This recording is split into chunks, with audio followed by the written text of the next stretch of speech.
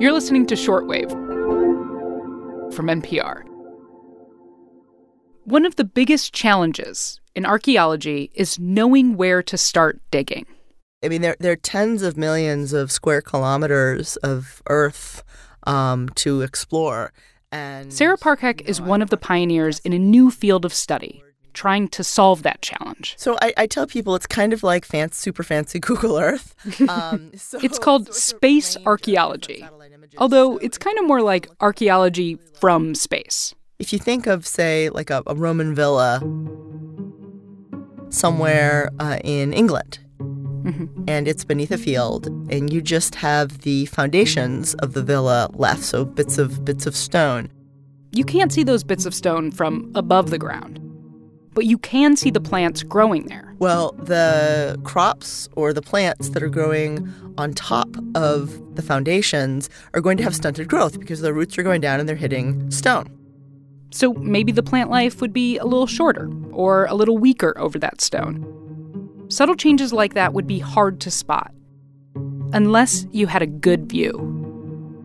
This exact scenario played out in the summer of 2018. When there was, so much of England that was experiencing drought. Parts of Europe baked in out-of-the-ordinary warm spells this summer. But there were just hundreds and hundreds of archaeological features that popped up all over the landscape because it was so dry. Ghostly outlines of a civilization past emerging from the moisture-starved landscape. Those outlines are called crop marks.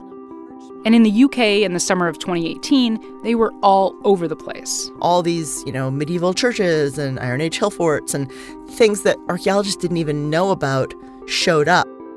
That's because of the technology space archaeologists have that can spot subtle changes in plant life, elevation, even the temperature below ground, all using drones or planes in the air and satellites in space. So right now, basically you can zoom in from 400 miles in space and see something the size of an iPad. What a time to be alive. I know, right? Isn't that amazing? This episode, Sarah Parcak on the rapidly evolving field of space archaeology and what it's helping scientists uncover about our past. I'm Maddie Sofia, and this is Shortwave, the daily science podcast from NPR.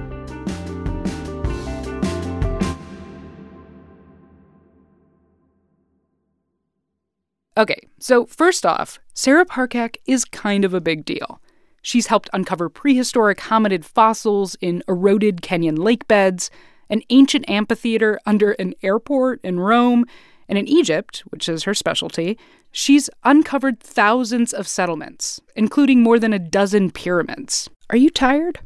Perpetually, but it's okay. She's written about those discoveries, by the way, in a recent book called Archaeology from Space. And yes, Sarah does go to sites and do some real-deal digging in the dirt, archaeological excavation, but her superpower is analyzing satellite imagery and data to know where to dig in the first place.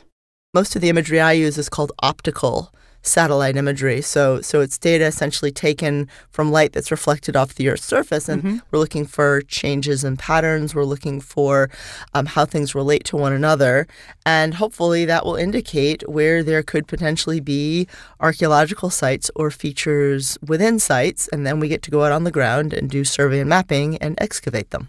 When you say you use satellite images, what are we talking about? Where do those images come from, and kind of how do you manipulate them? So it's a range of different satellite images. So if we're interested in looking at really, really large landscapes, we use data from NASA. But if we're looking at very high-resolution satellite images, we use essentially the imagery that you see on Google Earth, which is from a company called Maxar Technologies. The challenge with that data is that we can't see through trees. So if you're dealing with the rainforests of Central America or Southeast Asia or forests, say, in New England, then we use a technology called LiDAR, which stands for Light Detection and Ranging, and that's a laser mapping system that you put on an airplane or a drone or a UAV, essentially allowing you to remove trees and see what's there.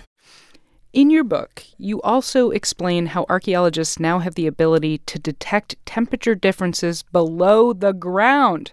Why is that? Oh, yes. How, first of all, cool. Second of all, how does that work? And why is that important?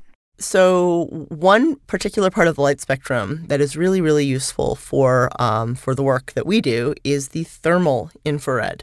So if you have anything that's buried and is a chamber or a void, like a room, a tomb, a buried passageway, if it's kind of like when you go into a basement or a wine cellar, the temperature drops a couple of degrees.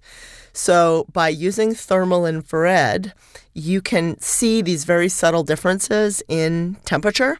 Mm-hmm. And if, say, an area shows up with a lower temperature that's the shape of a rectangle, you're like, okay, there's something that's there that we may need to check out.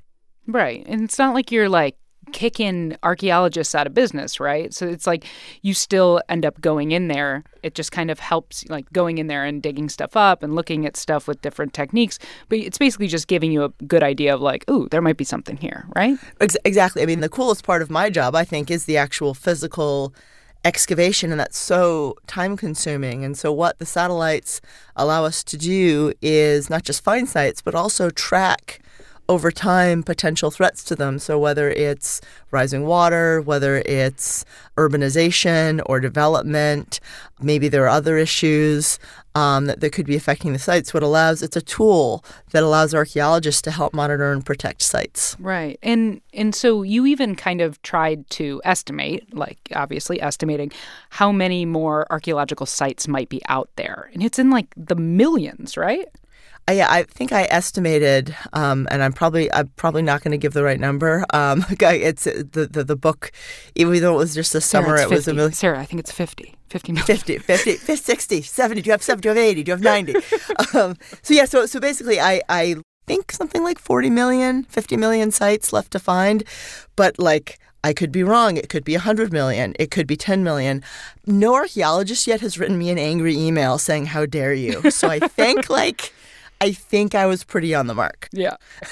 So there's another thing that I kind of wanted to talk to you because I don't get to talk to that many archaeologists. You know what I mean? But now I've got my own show and they can't stop me, Sarah. That's right. You know what I mean? So can we talk a little bit about how colonialism and archaeology have intersected in the past and maybe how it still does now and what we can do about that, I guess? That's a big question for you. It's a big question, and it's something I and my colleagues think about a lot. So first of all, I have to acknowledge that archaeology, especially Egyptology, both those fields as well as anthropology, they have deeply racist colonialist roots, all of them. Mm-hmm. Westerners parachute in, do their projects. We're essentially archaeological tourists. That will probably rankle a lot of my colleagues. I don't care. Someone needs to speak out about this. Mm-hmm. And they leave, which is appalling. I pay guards year-round at the site where I work at Lisht. I have very close relationships with the village. My Egyptian core staff, I speak to them every single week. Right. And at the end of the day, it's about those relationships. Mm-hmm. So I think we all have to do a lot of hard stares in the mirror at ourselves and ask, what are we taking and what are we leaving? Are we training? Are we providing equipment and materials? What else should we be doing to create some more parity in the work that we're doing? And I'm not the only one doing this, by the way. So many of my colleagues, both in Egypt and elsewhere, are being much more intentional. But yeah, I think we have to ask a lot of hard questions. Yeah. You talk in the book about the importance of discoveries and how a few small discoveries can impact a field more than a headline-worthy discovery, which I really like because I think as a person who's, been a part of the scientific process, it's frustrating when, only the big kind of discoveries get credit for changing fields when in reality it is those little findings. You know what I mean? So yeah, I'll give you an example. A colleague and friend of mine, Afifi Rohim Afifi, is currently leading excavations in an area near the Valley of the Kings in Egypt. And he and his team just uncovered a new workman's village. So it's a place where men would have stayed and lived as they were constructing tombs in the Valley of the Kings. Mm-hmm. And kind of compared to other discoveries, not just in Egypt, but elsewhere, elsewhere, it really didn't get much play. But I think it's one of the most extraordinary discoveries in Egypt in the last 20 years. We only know of one other workman's village on the West Bank in Luxor. It's an unbelievable find because it's going to tell us about the daily life of the people who lived and worked, 3,300, 3,500 years ago. Right. And to me, it's those discoveries that are most interesting. All right, Sarah Parcak, we appreciate you. This was a lot of fun. Likewise, thank you so much. Go to bed. I will go to bed. do Take that. a nap. Thank you. Thanks to Sarah Parcak. You can read about her work in her book, which is called Archaeology from Space: How the Future Shapes Our Past. This episode was produced by Brent Bachman, edited by Viet Le, and fact-checked by Emily Vaughn. I'm Maddie Sofia. Thanks for listening to Shortwave from NPR.